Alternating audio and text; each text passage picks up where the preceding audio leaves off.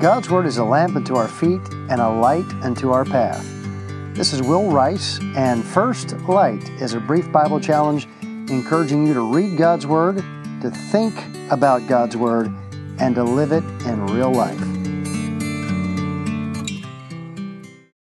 If I were to ask you who won the Super Bowl last year, you may or may not remember. If I asked you who was in the Super Bowl in 1980, very few of us would remember that. If I asked you who will be in the Super Bowl next year, you don't know. And so the only thing more obscure than the past is the distant future. That is why when we come to a book like Daniel, it can be confusing.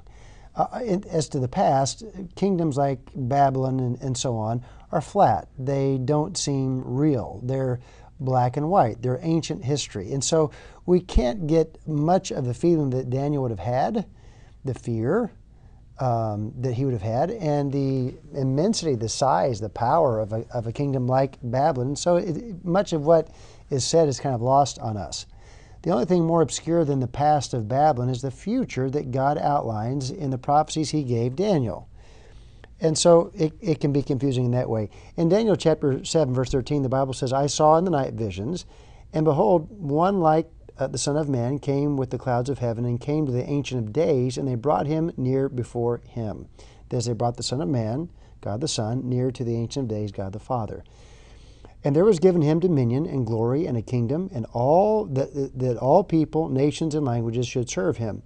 His dominion is an everlasting dominion which shall not pass away, and his kingdom that which shall not be destroyed. We're reminded here of the eternality of the kingdom yet to come, God's kingdom. Regardless of who has served, who has ruled, like Nebuchadnezzar in Babylon, Rome, etc., or what's happening today, or what we fear may happen in the future, sooner or later, God will win. If you want to take a moment today and look up some verses, you'll find that this is a theme throughout the book of Daniel. Daniel chapter 2, verse 44. Daniel chapter 4, verses 3 and 34. Daniel chapter 6, verse 26. Our chapter here, Daniel chapter 7, verse 27. And what you find over and again is eternal, everlasting kingdom attributed to the kingdom of God. One day, everything that worries you, the things that are right in front of your nose, the cup of coffee you're drinking this morning, those things which seem most real to you this moment will be shown to be things that are not the most important, because they're the most things we're most conscious of, but not necessarily the most real. The things that God is prophesying through Daniel are more real yet than the cup of coffee in your hand.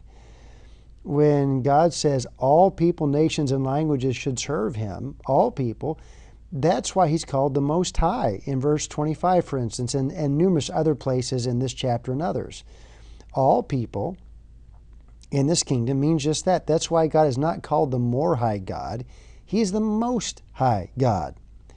That is Ancient of Days, or rather I should say his kingdom, which will be forever. That's why he's called the Ancient of Days. It's not just saying that God looks like some Father Time with some long white beard. No, God is not just old. In fact, he's not old. He's timeless. He's eternal. Eternal is not another designation of time. It's something totally, it's as different from time as Most High God is from Nebuchadnezzar. It is infinite. So what I'm saying is, when it comes to the news in Washington, the Super Bowl that will be next year, or your next car payment, those are the things that are right in front of our nose, but they're not the things that are most real. Today, you can take comfort, you can take solace, you can take a reminder that sooner or later, God will win. He made this world and he rules it yet.